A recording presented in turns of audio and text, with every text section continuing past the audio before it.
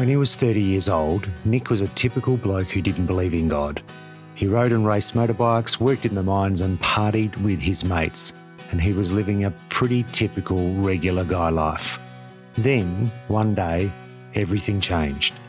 He was involved in an accident that left him paralysed from the shoulders down. Nick tells the story of his accident and the impact that it had on his life and his investigation into anything and everything that might help him, from visualisation, positive thinking to reincarnation to going to see the Dalai Lama. Ultimately, his search led him to investigate how he could have a personal relationship with God. This is an inspiring story by an inspiring man. It's about heartache, triumph, and how God can change your life. Enjoy.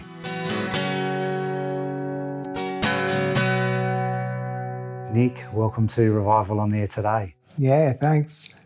Good to be here. Mate, excited to talk about your story because it's a really interesting one. There's lots of trauma in there and lots of amazing miracles that the Lord's done for you. How long has it been now since you've known God?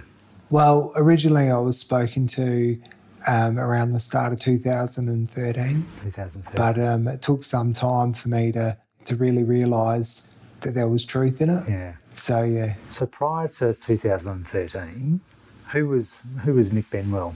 Oh, well, I suppose once I sort of, grown up and hit my teenage years, as I got a little bit on and a bit more independence, I really become heavily involved in the social scene.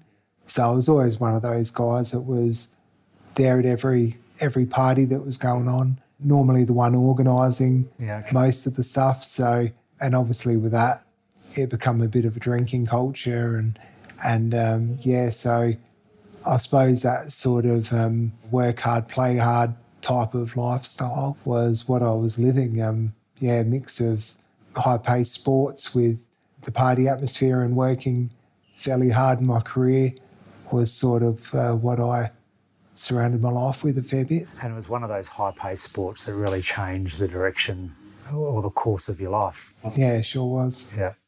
So you're pretty heavy into motorbikes? Yeah, bikes for me started off as a bit of a hobby when I was young. So from quite a young age, I started getting a bit of a taste of racing bikes. And so dirt bikes or road? No, this is BMX. Yeah, and at the age of 6, I actually went into more of a statewide competition, so more serious sort of club racing. Yeah. And by the age of 9, 10, I was actually doing interstate meetings and stuff. So, yeah, we got pretty serious into the biking, myself and my brother. So, yeah, I was into the BMX right through until we sort of hit the teenage years where I progressed into dirt bikes and later on got involved in road. So tell me about what happened on the dirt bike that day. Yeah, so I'd been sort of, 15, 16 years experience riding and did all kinds of different facets of it. So I had a dirt bike. You're pretty good at it? Oh, you don't want to blow your own trumpet, but I'll... You were. Yeah, I think what's Maverick's answer? I can hold my own. So, I did enjoy it and, I was able to be, fairly competitive with whatever facet I was doing of it. Yeah, so you're not a hack punting around the forest for the first time? Oh, not quite. You knew what you were doing on your bike? Yeah. So, I was out with a few friends and also my brother on it was a June Sunday, just out at a friend's property.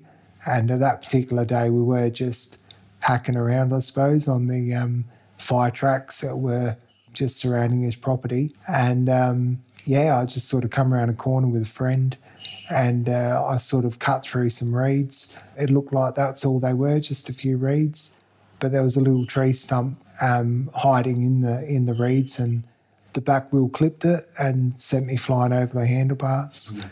And, it was sort of an accident that I'd got myself up from quite a few times in the past. So you've done similar things before? Yeah, it'd come off in similar sort of circumstances. And even at the time, one of my, really close mates come off doing exactly, or he hit the same tree stump. Behind you or in front of you? Yeah. So we both went flying. Yeah. I was leading. So, but he did get himself up and the story was a bit different for me. So do you recall, that as you'd hit the stump, did you recall what you thought at the time? Yeah, I do. There was a couple of things. I sort of hit the stump. I was pretty heavily protected in gear, so I had most of the stuff on that you would normally have on dirt bike riding. Body armour, that sort of gear? Yeah. I mean, I had all my elbow protection, knee protection, kidney belt, chest and back brace. So, yeah, I had more than just the helmet and gloves. So when I went flying over the handlebars, I remember thinking to myself, well, I haven't been flicked off for a while. And I just sort of thought, that's all right, just, I'm just going to land. And I got the gear on and, I sort of had that sort of thought running through my head. And, what happened though, it was a big thing. So when you came down, did you land on your head or on your back? Or No, I come down head first. Yeah. Yep, so my head was hit first. Mm-hmm. And, it all happened fairly quickly. So, when my head's made impact with the sand, I just heard a bit of a crack and then I lost all sense of sensation in my body and my sort of legs flopped down behind me and I heard the thud, but it was a weird feeling. It was like I was still sort of upside down with my legs up in the air. So, all my feeling it's sort of like frozen time as my head hit. Yeah, of course. Yeah, that makes sense. What did you think when that happened? Yeah, well, I was laying there and then sort of a few seconds later you want to try and move to get up and I just couldn't move a thing. Couldn't move a limb, couldn't move my arms, my legs. Yeah. And you're sort of trying and you just haven't got this connection anymore. And everything was just frozen, just exactly what it was, just paralysed. Yeah. And your mate had come off directly after you. Yeah, so there were 5 of us up there at the time. 3 of us were circulating together. Yeah, this mate was directly behind me following my line. And so he come off as well. And there was a third guy that was probably 3-4 seconds behind us. And he sort of just buzzed around the corner and just saw the fallout from it. So he was the first one to start attending to us. So when he come over to me, I just said, dude, I can't move. I can't move. And he started trying to pinch my leg and he's telling me he's pinching my leg and I couldn't feel anything. And he just kept going, how about this? Can you feel this? Can you feel that? Can you feel that? And I couldn't feel a thing. And I just ended up saying, mate, it's freaking me out. Just stop. So, that was the end of that. And we got on to ringing some help. Yeah, so ring the 000. And I imagine that's a little bit of time before they get out there. Yeah, definitely. So the guy that come off, and we've been very close since the age of about 14, and even dirt bikes is sort of what brought us together at the age of 14 because he had one himself, and that's when I got my first one. And we just become really close mates throughout our lives to the point where I was best man in his wedding. And he sort of stayed with me, and the other guy, Richie, he sort of took off back to the cars and grabbed the phone and got onto emergency services, let the other 2 know what's happened. And he sort of come back with the phone and we were sort of laying there for 35 minutes before the ambulance rocked up. Yeah. So they had to come from, I think there were 2 sent out, 1 from each town. We were right in the middle of Morgan and Blanchetown. So, we sort of had to wait for one of those to get out there and then find their way through the scrub to where we were. Yeah. And I imagine I assume they didn't drive you out? I assume there was a chopper involved at some point. There was, yeah, got a chopper ride. Yeah. So I'm sure there were better ways to get a chopper ride, but yeah, the destination wasn't really what I was after. But anyway, yeah, look, before the ambulance even arrived, I was so short of breath. I was barely letting a whisper out. So that was the other thing that really impacted me. And so what causes the shorter breath? Well, because the spinal cord injury was so high, you actually lose a bit of function with your breathing. So a bit like the rest of my body was paralysed, it was basically shoulders down. That involved all my chest muscles. And your chest muscles is really what's responsible for a lot of your breathing. So I suppose if you can just imagine your chest being frozen and I'm trying to force air in and out of the lungs, but there's no room for it to expand and contract. So, yeah, it was, I remember explaining it as if you're breathing down a straw. Yeah. Like just got a straw sucking in what you can. Yeah. So throughout the whole time, I felt like I could have stopped at any stage. Yeah. I was definitely thinking that, yeah, I was not looking good. Probably wasn't going to make it here, or there was a big risk of that not happening. So I just kept sucking in the air. I actually used my my brother, because he was there, as a bit of a drive, because he is a 6-year-old, lost his father, my stepdad, and he was unfortunately there having to wait for the coroner to arrive, which was obviously a bit distressing for us all. And I just had in my mind that I didn't want to put him through that again. And all I wanted to do was get in the back of that ambulance and then just basically give up and let them do whatever they can. But yeah, it wasn't feeling good. So I was sucking in the air. We're on the phone to 000 and they realised just how serious things were. So they made the call to send the chopper out before the ambulance even arrived. So that's that. And so you obviously get to the hospital. I assume it's all hands on deck at that point when you arrive, in terms of assessment and scans and all those sorts of things. Yeah, so when I arrived at the hospital, we went in for x-rays straight away, and they ended up obviously seeing the extent of the break. My mum was phoned up and told to get in there immediately because they didn't know if I was going to make it or not. So yeah, we had all the x-rays done, and then it was followed with a bit of a conversation sort of with mum, and that relayed through to me. And it was really touch and go as to whether the doctors felt it was worth operating or not. Right. Because of the severity of the injury and also the prognosis of what sort of life I'd be left with at the other end of it. Yeah. And so fused the spine, is that what the operation was about? It was to sort of stable up where your brakes were? Yeah, well, basically they'd have to take care of my breathing. So we had to get tubes down my throat, so heavily sedated, get the tubes down the throat to get the oxygen pumping in and out through a ventilator. And we had to get fused up. We actually got the top 5 vertebrae were all fused directly to my skull. So yeah, there was a fairly big fusion took place there. So that was an operation which lasted around 6 odd hours to get that done, sort of face down on the table, and they just cut the back of the neck open and got that fused up, and then got me into ICU. How long was it after that did you regain consciousness after the operation? It was a while before I was 100% with it. Yeah. Because of the tubes down my throat, I had to be heavily sedated for the whole time that's. Yeah, I mean, we're talking days. So there were days of just coming in and out of consciousness almost, and I remember snippets of people that come in and saw me at the time, but just real small flashes here and there.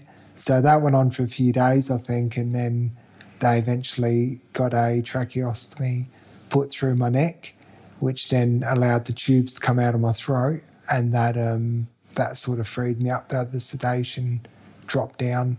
And so at what point did were you sort of fully conscious, aware of what had happened, the operation, and what the future might look like for you? I suppose we would have been talking within the first week. I'm sort of now, breathing through a ventilator through my neck. So I'm looking fairly normal apart from this ventilator through my neck. But obviously I'm left laying there sort of paralysed, unable to move. They're very, very aware these days not to tell anyone, look, prognosis is you're never going to walk again or move again or this is permanent, because the spinal injury can be so varied and some people can gain recovery back depending on whether it's a type of spinal shock or they just really don't know anything until the swelling goes down. So I suppose for those initial few weeks, I'm holding out a fair bit of hope that we're going to actually it's all just going to be over and done with, hopefully, at some stage. But for those that are a bit more professional and knowledged in the game, they knew sort of deep down this one was pretty serious and, probably wasn't going to recover from this one. So, when I was in ICU, it took a few weeks for it to really sink in that, we're not looking too flash here and, we could be in for the long haul. So I imagine that would have been hard for a man, who was pretty active out there. Yeah, so I suppose you're laying there in hospital and you're sort of left in a state where you've got all your thoughts are all completely, everything's just working well cognitive-wise, but your body is just totally paralysed and inactive. So you're left in a state where you're in the hospital bed, you're looking straight at the ceiling, so you can't look left, can't look right, you can't move anything, you can't talk because you've got a ventilator bypassing your vocal cords. Initially couldn't even eat, drink. That was all done through nasal gastric and IV. So you're just left in a state where physically you can't do anything at all, but your mind's as active as it ever was before. So, it's pretty tough. And there was a point, and I remember this bit so clearly, which was a few weeks into it, where I just remember screaming out to something within myself, and I don't know what or who I was talking to, but I just remember screaming out silently. I lived a good 30 years. I didn't have any health complications or any issues at all health-wise through my life. It was quite a very fortunate life that I had and a healthy body I was given.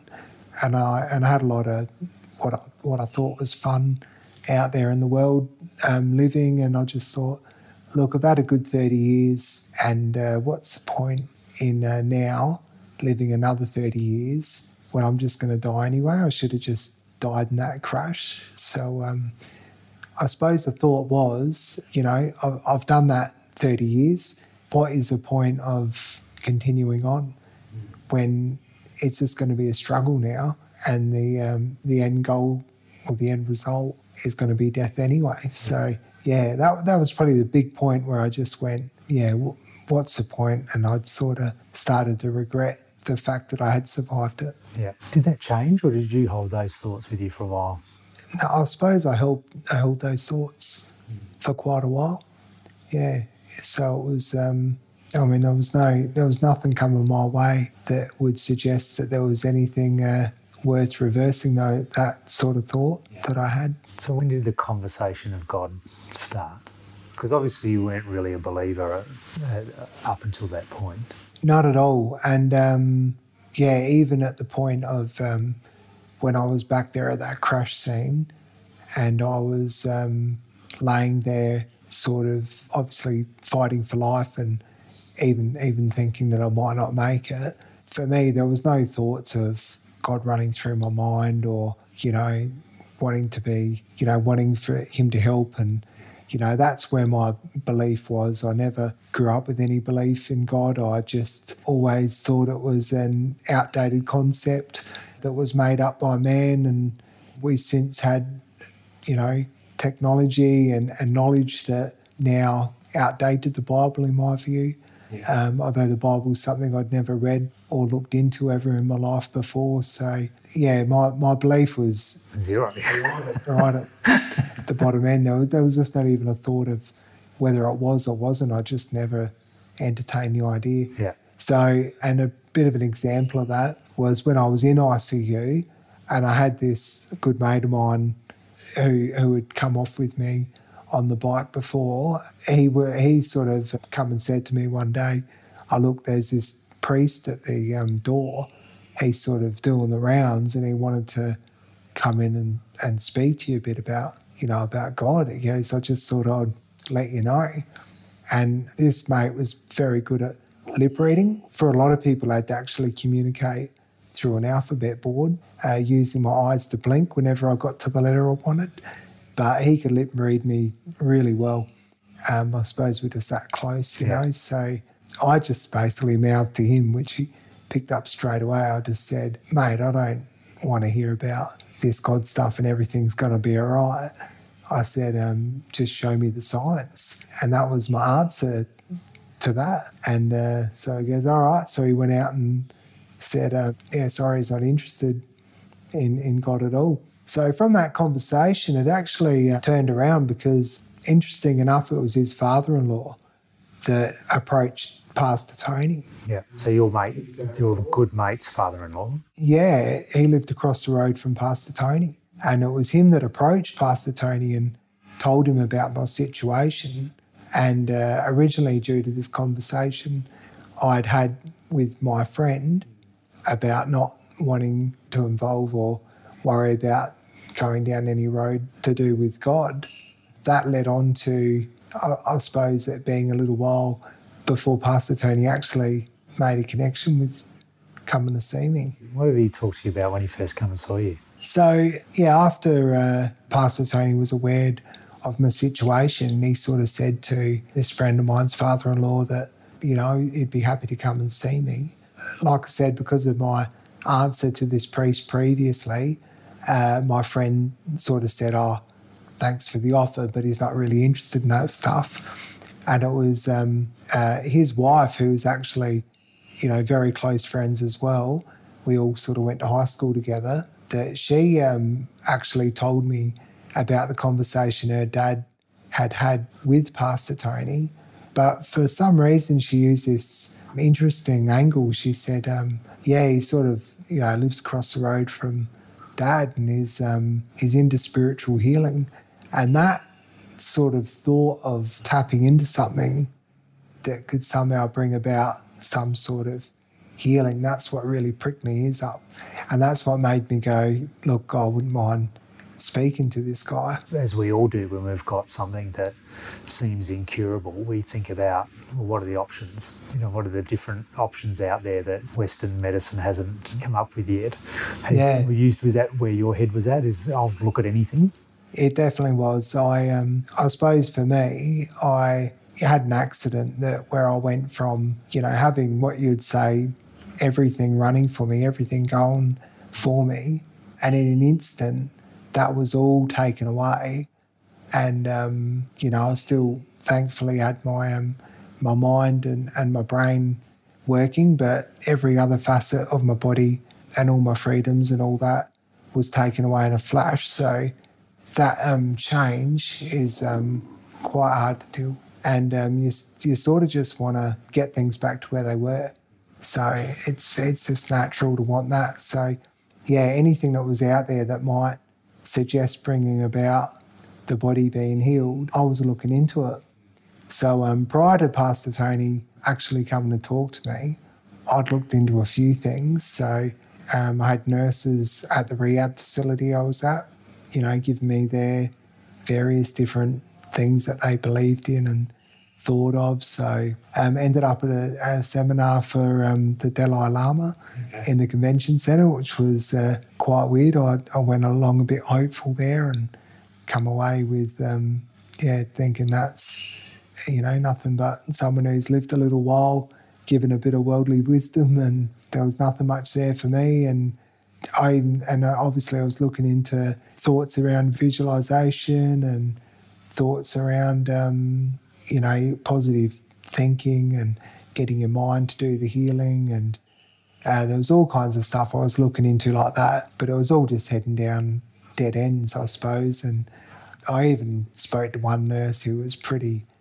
convinced about, coming back and reliving in another body, and, we all just keep circulating around.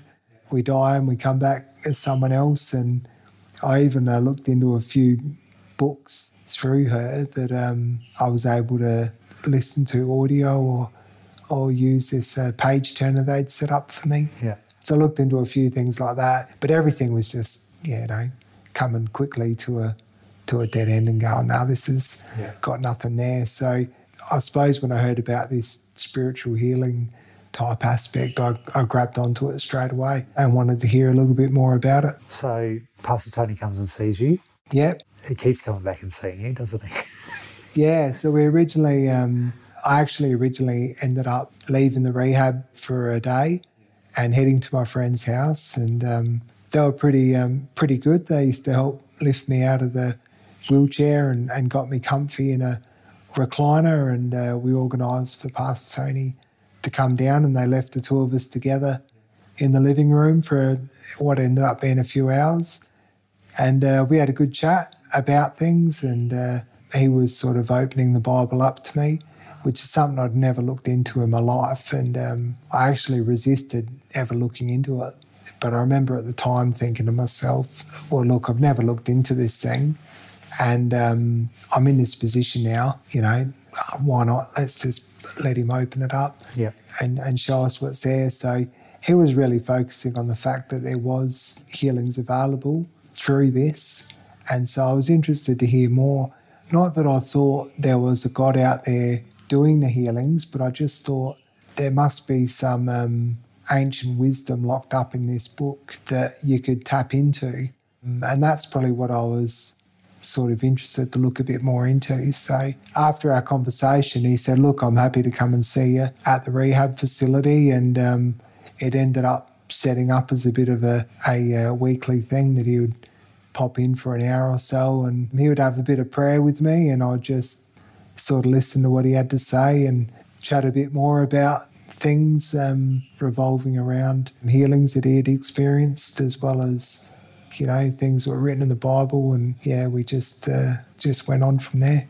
I mean, obviously, eventually you got baptised and you received the Holy Spirit. Yeah, it was quite some time before I really started to see a little bit more into it. What was it that you saw that made you change your thinking around maybe there is a God? Yeah, well, as we sort of went on, he kept sort of saying, well, you've got to check out a bit more, you've got to do a bit more. And I suppose I ended up at what ended up being my first meeting, which was June 2013 convention at the convention centre. Funny enough, I was just there a few months earlier for the Dalai Lama, and now I'm back again. But so this direct comparison between the Dalai Lama and the Revival Fellowship Church convention. Yeah, so I went and saw one of these meetings and met quite a few people there, and everyone was quite nice and helpful, and there was a very genuine feel to the whole thing. But anyway, I was there just checking a few things out, and Pastor Tony had brought in a few people throughout the time as well with him that I was just meeting more and more, and a few people come in like Andrew Costanis and others that have had remarkable things happen in their life in obviously very life-threatening situations. And so I was hearing more and more, and eventually ended up attending a few meetings out at Gawler. And it was out there that I heard a testimony in particular that just really, really made me start to think, hang on, this has got to be more than just tap into a few positive thoughts. And what was it? What was the testimony about? Well, it was, she'd basically got herself in a bit of a mess. She'd become addicted to heroin, contracted hepatitis, and was in quite a bad way. And she had returned home from Queensland back with her parents, and it was back there that she sort of wanted to sort of get hold of more heroin. I believe she wanted to get in contact with an old drug dealer that she had back here in Adelaide. And when she got in contact with him, he said, I'm done, I'm clean, I'm finished with all that, and started to preach the gospel to her. So she went and checked the meeting out, and she got baptised. And she said when she came out of the water, she received the Holy Spirit. She spoke in tongues, and immediately from there, everything changed. She said from that point, when she come out, she said the addiction to heroin left her, so she never touched the stuff again. She was an abuser of marijuana and alcohol, and she said she got rid of the marijuana. She tipped her alcohol down the sink when she got home. Cigarettes just completely gone, healed of that. She said she'd stopped swearing, and she used to be quite a heavy swearer as well. And then to just top it all off, when she went back to the doctors at some stage later on, they told her the hepatitis was completely gone from her body. And I knew I'd been around people throughout my party scenes that had got themselves addicted into some pretty messy drugs, and I knew what a hold that could have on you, and to just go through this baptising process, receive this Spirit, and suddenly all that stuff's gone like you never done it, and you're just cleaned inside and out. I thought, this is too much for this to happen in an instant. And that's what really, really got me thinking there's a fair bit more here. So that started it. I saw my sister and my mum come along in that same year, and they had a very different mindset to me, and they grabbed onto it straight away and were baptised and Spirit-filled, and received in the tank. And just hearing them speaking forth in that new language, and then just seeing the change in both of their lives. All this sort of stuff really, obviously made me start to realise that I could be wrong here, and started looking into things a bit more. So obviously went on, and I was baptised and received the Spirit myself, and just been getting stronger and stronger, I think. And so what's that, about 8 years ago now? Well, from just been 9 years since first meeting I attended. So it was a bit of a slow process for me, very analytical and looking into it. But I suppose were you always like that? Were you always analytical, or did your accident sort of heighten your sense of analysing things? No, I think I was always pretty fairly practical with my thoughts, whether I was educated enough, to entertain those thoughts or prove those thoughts. But no, I was always one that would want to see a bit of proof before doing anything. So in some ways it was good for me to be so hard and critical at the start, to really know that I'm not just getting swept up in something that was a bit airy-fairy or wishy-washy, and to really make sure that there was truth there before I went any further or followed on. Was there a moment when you changed your reason from I want a healing to I want to know God, or I want salvation? Was there a change? Was there a time when that changed? Yeah, it was still a fair bit on, but there was just a point where I just suddenly just had this conviction and realisation about what this big picture is. And you start to find scriptures where it says, your life is but a vapour, and you just start to realise that is all it is, and what the big picture is that we're looking at. And the fact that getting a healing is just basically you've got that for a small part of that vapour, but what is that without salvation? And so there was a point there somewhere where I just got a conviction that salvation was the key. So what's the Lord done for you along the way since you were baptised and Spirit-filled? Well, I suppose a lot of people can look from the outside, from the world, and think, he was sort of holding on to this hope of getting, healed by God and and nothing's sort of happened. But people outside, I suppose you just don't realise, what that big picture is all about and the healings that come from it. So I've just had an incredible amount of blessings along the way. I mean, I've just ticked over 10 years since having my spinal cord injury, and I've just recently been going through some reports and things with the occupational therapist. And one of the things I realised is she was writing down things to do with the extent of my injury and all the scenarios and fallouts that come from having an injury like that.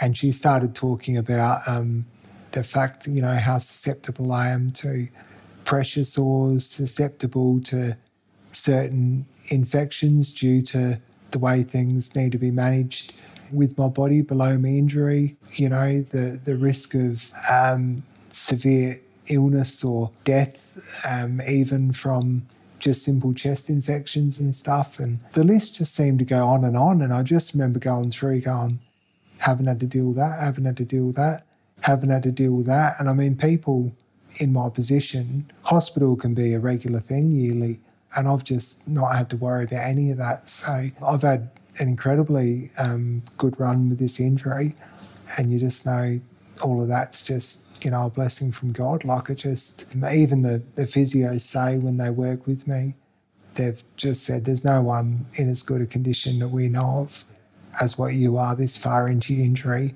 with the level of injury you've got. And there's others around the industry that say there's no one we know with an injury your level that's doing as much physically as what you're doing, I suppose. You're a pretty big evangelist. You love telling people about the Lord, don't you? I bet you don't hold back telling people all about. Yeah, well, it took me a while to get going.